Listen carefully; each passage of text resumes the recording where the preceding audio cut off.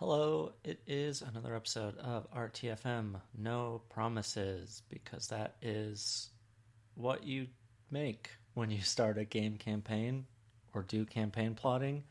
There is no promise you will ever meet for more than 3 sessions, and no promise that what you plan will matter. But it's freeing.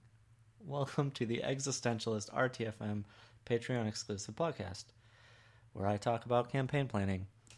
I am 7 sessions in to the campaign I talked about last time, which is, I think, enough to maintain that momentum. We play almost every week. It's me and 2 other players.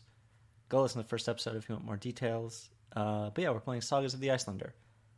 This is Icelanders, plural. I'm going to run through kind of what we have done so far, why I have made the choices I've made, highlight some cool realizations I have had. But I did just want to start with why we kind of chose this game. I talked a lot about the game last time, but we really wanted something that was more domestic or had smaller stakes. We've been playing Apocalypse World and The Veil, and we talked about something that is closer to like a mafia movie, an old mafia movie, where you're as worried about your home life as you are about the kind of crimes that are going on. And we wanted to touch on kind of those maybe fictional, maybe semi-fictional community ties that organized crime often touts, particularly like Yakuza stuff, where it's like, yeah, I rob people and hurt people, but also I have an orphanage.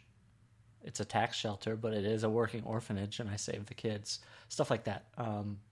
These tensions between community and crime, and what is crime, who is defining crime, and what are the laws. And that's why we are playing in a fictionalized Iceland. It was kind of a frontier. It was an unsettled island, and a bunch of people came, and then they had to decide, are we going to recreate the structures of the land we're leaving? Are we going to do something new? Who gets to be in charge? What makes them the ones worth being in charge? And so that's what we are doing every time we play, is touching on those themes.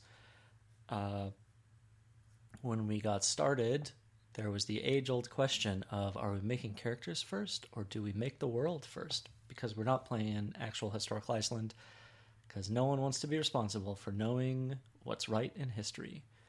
And so they didn't know what world we'd be playing in. I tried to give them some outlines or ask some questions, but I said, let's try to make characters first, and the world will react to that. Some of the playbooks in sagas are just like, you are the man, you are the woman, and those are both in charge of running this household. And so if they picked those, that would dictate kind of a different world, or at least shine the spotlight on different parts of the world than some of the other playbooks.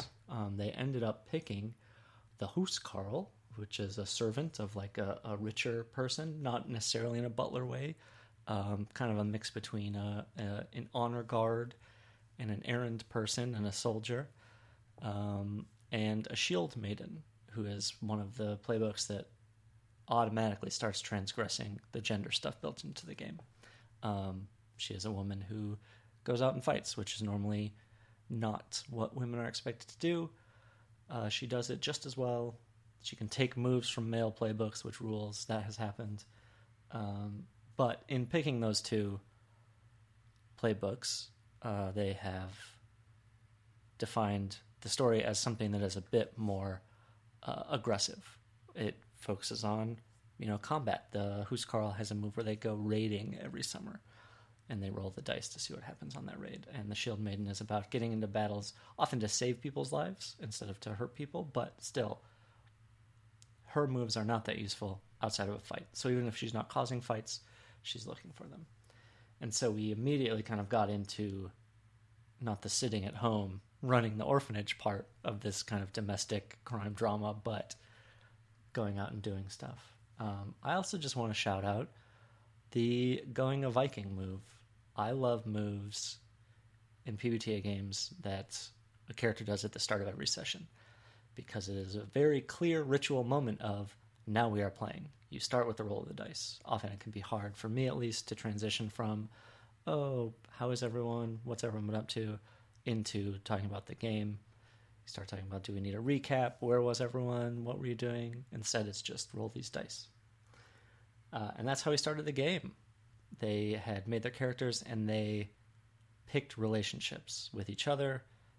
But since this is only a 2-player game, also with a number of NPCs, which was another step toward populating the world.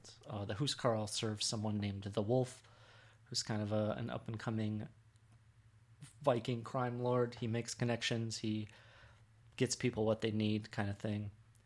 And when they win a Viking at the start of the first session, it was on his orders. They went to pick him up from the land they all came from to row him back to the island. But he was like, while you're here, let's give these people one more rogering and get their stuff and bring it to their land. So automatically, I wanted to test those relationships. The Huskarl is like a servant of this person, and he is asking everyone to kind of attack the land of their relatives, their ancestors. And I expected maybe some pushback.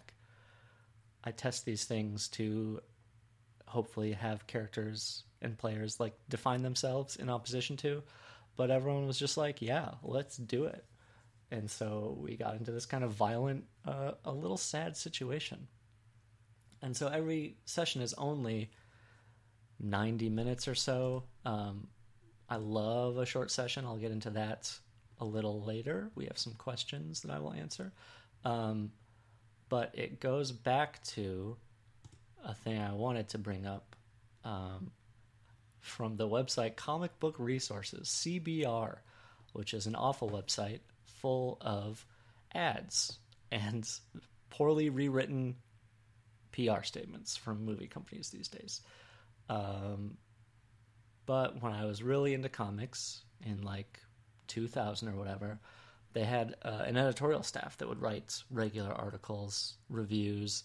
There were comic writers there that would write about their process and how to get into the business and stuff. And there was one article that I can no longer find because the website has burned anything good out of it, about the cartoonist Walt Simonson, who had a really long run on Marvel's Thor and on Orion of the New Gods for DC. I love his work. And this article was about, please excuse this phrasing, how Walt Simonson could, quote, pop a cap in a plot's ass, which is a stupid line, but that's how people wrote on the internet back then. But it was basically about how Walt Simonson worked in opposition to common comic storytelling back then, which was to introduce a vague character with a mysterious background and draw that out as long as possible. 5 years, 10 years, 20 years, and never kind of give any real answers. And keep people coming back month to month because of that. There's something to that. I like some soap opera. I like some ongoing storylines, but Walt Simonson would come onto a title like Orion of the New Gods, who for 30 years had been prophesied to face his evil god dad in battle and kill him. And he just started his series that way. Like, we're going to do it now. This thing you've been hearing about for 30 years, now you get to see it. And I think that is a very respectful way to treat readers. We're going to show this thing. I'm going to try to do it justice. I'm going to do it well. And it's something I try to do in games as well. I think I've talked about how I'm not great at like starting these amazing first sessions where I'm drawing the players in with sound effects and everything. But I do like to just give them story meat. If we're only going to play maybe for 3 sessions, who knows? If our schedules are going to make things drift apart after that. If we only get to play for an hour and a half each session, I want those sessions to have an important thing going on. Whether that's... nothing has to be resolved, but here's a question. You said this NPC was important. Let's put the spotlight on it right away. So we did that. They went to Viking. The other character had this relationship with a farmer of giant spiders, and there's a mystery there. And again, the wolf was like, you should kill the spider farmer. And I was thinking they would say, well, no, let's not. Let's try to talk to him. Let's try to make a deal. They didn't. They just killed him and discovered the mystery of his giant spiders and freed his partially exsanguinated wife from some spider webs. And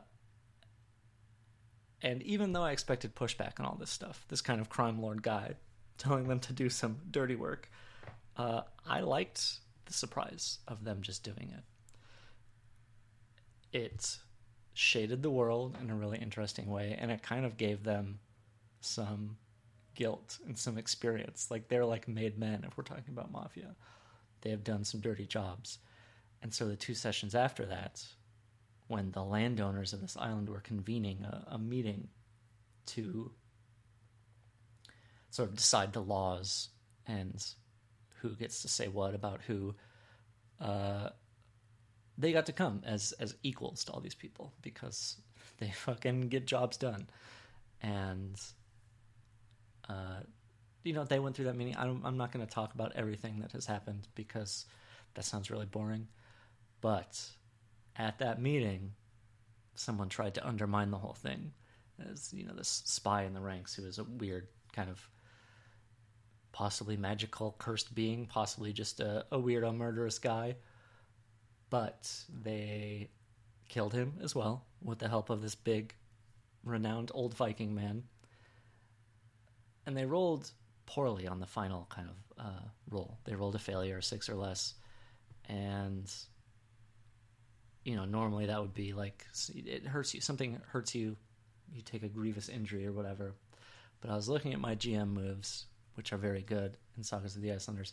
And one jumped out that I had not thought about before and that I didn't know the use of, but seemed perfect, which is on a 6 or less, or when the players look to you or present you a golden opportunity, the GM can change the season. There's a lot of seasonal play. I've kind of talked about this. Certain things only happen in the summer and the fall. And I love the idea of a hard cut after you kill this weird little goblin man. You don't have time to investigate him.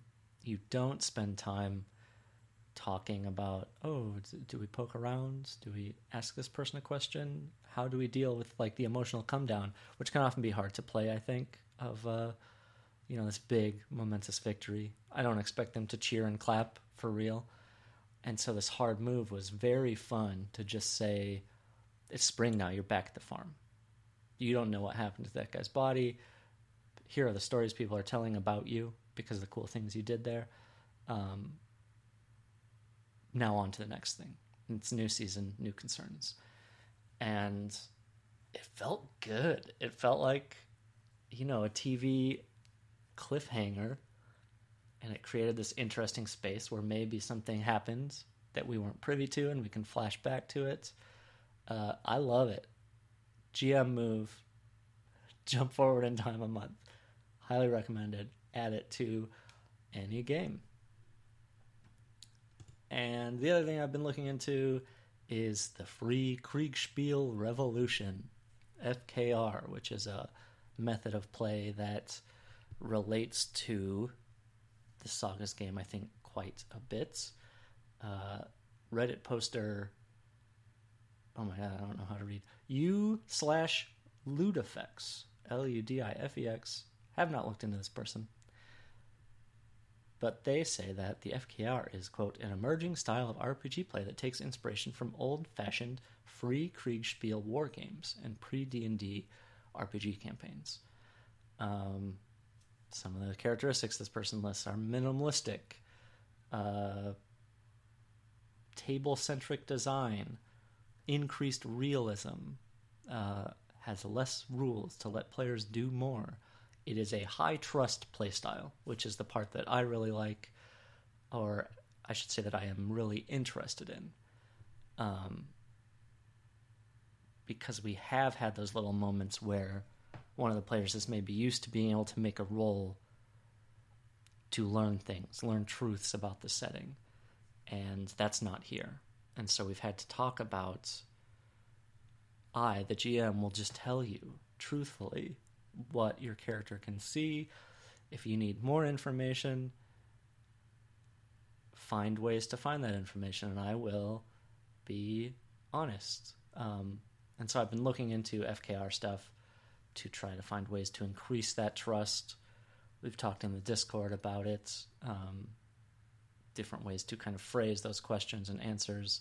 So, no conclusion yet. It's still ongoing. We've only played 7 sessions, but the idea that if we all kind of understand the characters and the setting, we're on the same page about that stuff, most conclusions should follow logically to all of us. And it's only when we're unsure or when we have differing ideas of the possibility of a conclusion that we maybe start looking to moves to move stuff towards a unified understanding. That's it. It's a fun game. I love this game. I think people should play it. And I'm excited to keep running it. We play almost every week. And my one of the players is a published author, and is working on getting his draft for his next book in. And so now we only have 1 hour a week. And so one of the questions from the Discord is, I'd be interested in any tips on how to make a shorter game work well. This has been really hard for me and an ongoing problem, ? That I want to deal with. I love to go to bed at 10 o'clock p.m. And so if we're starting at 7 or 8, that doesn't leave a lot of time for stuff. So my tactics are 1 conflict in my planning per session. It might be an actual physical conflict, the way we typically think of them. It might be, here is a revelation. How do you react to it? It might be an NPC finally, declares or enacts a plan. The last session we played was the start of spring, so it was after winter and everyone was emerging. No one had seen each other for months, and they were summoned to the wolf. But they didn't even get there because they were summoned to the wolf by his weird little nephew who is supposed to inherit, quote-unquote, the family business. And I was just kind of spinning that off the dome, what this nephew was saying as they get to the big bad's house. I hate that term. I hate BBEG, these abbreviations in nerd culture. They just feel like weird gatekeepy signals. I know what this means. I am sorry. I'm a hater. I'm rude. Anyway, they're heading to this asshole's house, and the kid is saying, "Oh, I'm here to my mom sent me to learn the family business." And the session became, does this kid know what the family business is? No. Can we convince him to publicly ask the wolf, this crime lord guy, "Hey, Dad, while everyone's here," not Dad, Uncle, "can you tell me what you actually do?" And when they started doing this, I thought, well, that's not good. I don't know. Is that interesting to have him say what he actually does? But they became so invested in it and wanting to see what would happen and kind of egging this kid on to saying it and succeeding at roles to, there are roles for goading people into action and questioning their honor and stuff. And so they used a bunch of that to convince this kid to ask the wolf as soon as they get there, what do you actually do? And because they rolled well, I think that means that the wolf has to do this in a public way, in a way that maybe either hurts his reputation or he ends up making kind of a promise that later he will have to keep. If he says the family business is, I will get people whatever they want, eventually he will be put in a place where he will be asked to do that, and it doesn't serve his best interest, for instance. And then someone gets to call his honor into question and say, don't you remember you said you help people get what they want, this is the time. And then that engages the rules. So I'm excited for this. So that was the whole session. We also got to talk about what someone's writing go looked like. To me, that is a successful session. The characters are building relationships with NPCs. They're defining the world. They are getting invested in a future thing. And so tonight's session will probably just be that scene at the Wolves talking about what the family business actually is, and then the wolf will ask them to do this next thing that they already have been asked to do, but he will ask formally. And then that will set up, the next part. And I think that's the other thing. The other advice I would have for shorter sessions is, if you're doing multiple sessions, get the planning done at the end of one session so that next session, everyone just is on the same page. We are going to do this thing, because that saves so much time. That's what most stuff is. And you can, have someone give them a quest and then get off the call, or everyone go home. And then you just send them a text that's like, hey, I think you all wanted to do this, right? Can we start next session with that? And usually they will say, oh, yeah. Or they'll say, oh, I wanted to do this thing first. And then you can just text back, great, you do it. You just shopped for your new sword. It's fine. But keeping the spotlight on what's fun, making sure that the fun part is the players engaging in the world and their characters in each other, and not talking about shopping. Or if it is shopping, make that fun, make it a roll, make it a move. But yeah, just one conflict. And often they will surprise you. Things will go sideways. The conflict will tumble out into a different direction. But then you just say, oh, well, it blew this thing up. I wasn't expecting it, but it's been 90 minutes, and now I have a whole week to plan the next one. So it's that punk thing, right? Of like, play an awesome 30-minute set and leave them wanting more, instead of playing for 90 minutes and they've heard all your stuff and they've heard how much all your songs sound alike. Just give them one good thing. The other question is about combat and violent encounters in PBTA-style games.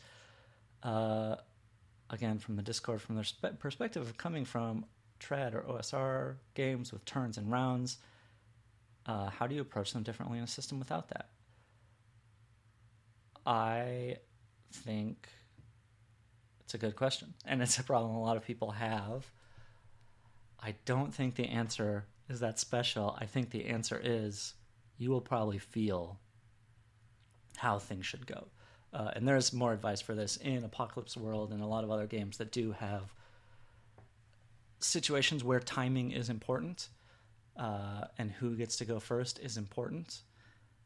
A lot of that is dealt with by not having the GM ever roll, only reacting to player rolls. So you never have to worry about when the bad guys will act. They will act either when a player rolls and the GM gets to make a move, or if you do your job as a GM and introduce, the bad guy raises his axe to attack you, that axe will fall.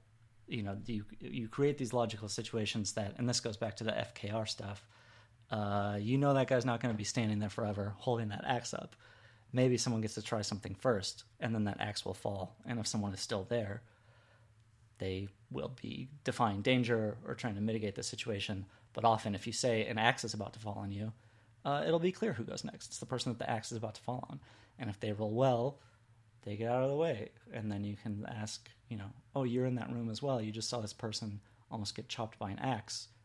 The guy's axe is in the ground. His back is to you. This seems like a logical time for you to act. I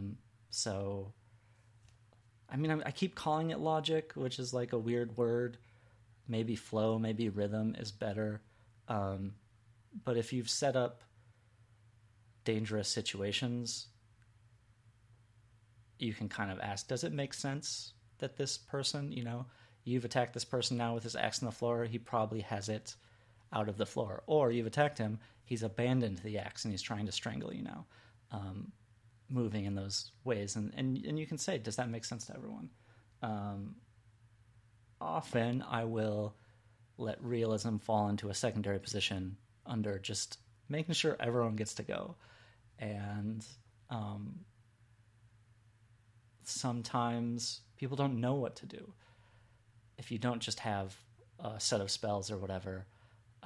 And they either just try to attack or they stand back because they're not sure, which is also fine, because then if someone's standing back, you can say, oh, are you observing the situation? Are you trying to find a way in or trying to find a benefit? And then that will usually trigger moves as well. Really useful moves, like in Apocalypse World, when you assess a situation, you can find these levers to pull. You can find something out of place. You can find something you didn't notice before.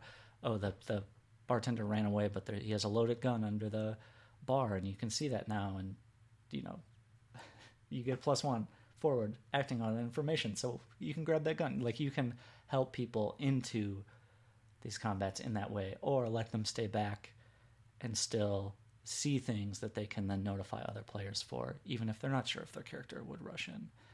It creates what to me feels like a more realistic situation. I've never been in a fight, but I've seen, just stuff goes down on public transport or whatever. There are people that are always ready to dive in. They know what they want to do, whether that's join the violence or de-escalate. And then there are always people that stand back and are observing and are shocked. And so letting players do that and making sure everyone gets a chance to at least say, I'm not sure what I want to do, and then giving them some options of, here are some ways to engage in the drama without engaging in the action, is good. And you can hide, and in D&D that's just maybe make a stealth check, but in PBTA stuff you can say, oh, you're hiding. Are you peeking out? Do you want to assess something? Or because you're not dealing with movement rules and kind of strict verisimilitude, if someone goes and hides, maybe they're hiding next to an NPC who's also hiding now, and you have that as a fun thing. Oh, you're interacting with this kid who's also hiding. They ask you to do something, or will you act to protect this kid even if before you weren't going to act? I don't know. I've never felt too scared of not having initiative or turns.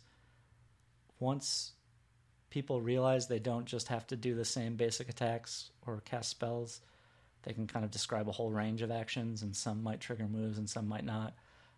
I think people just get excited, and I think people are usually pretty good at sharing the spotlight.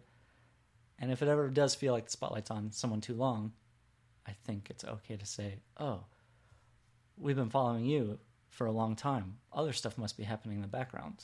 Let's look to this other player. What's been going on? This is a short one.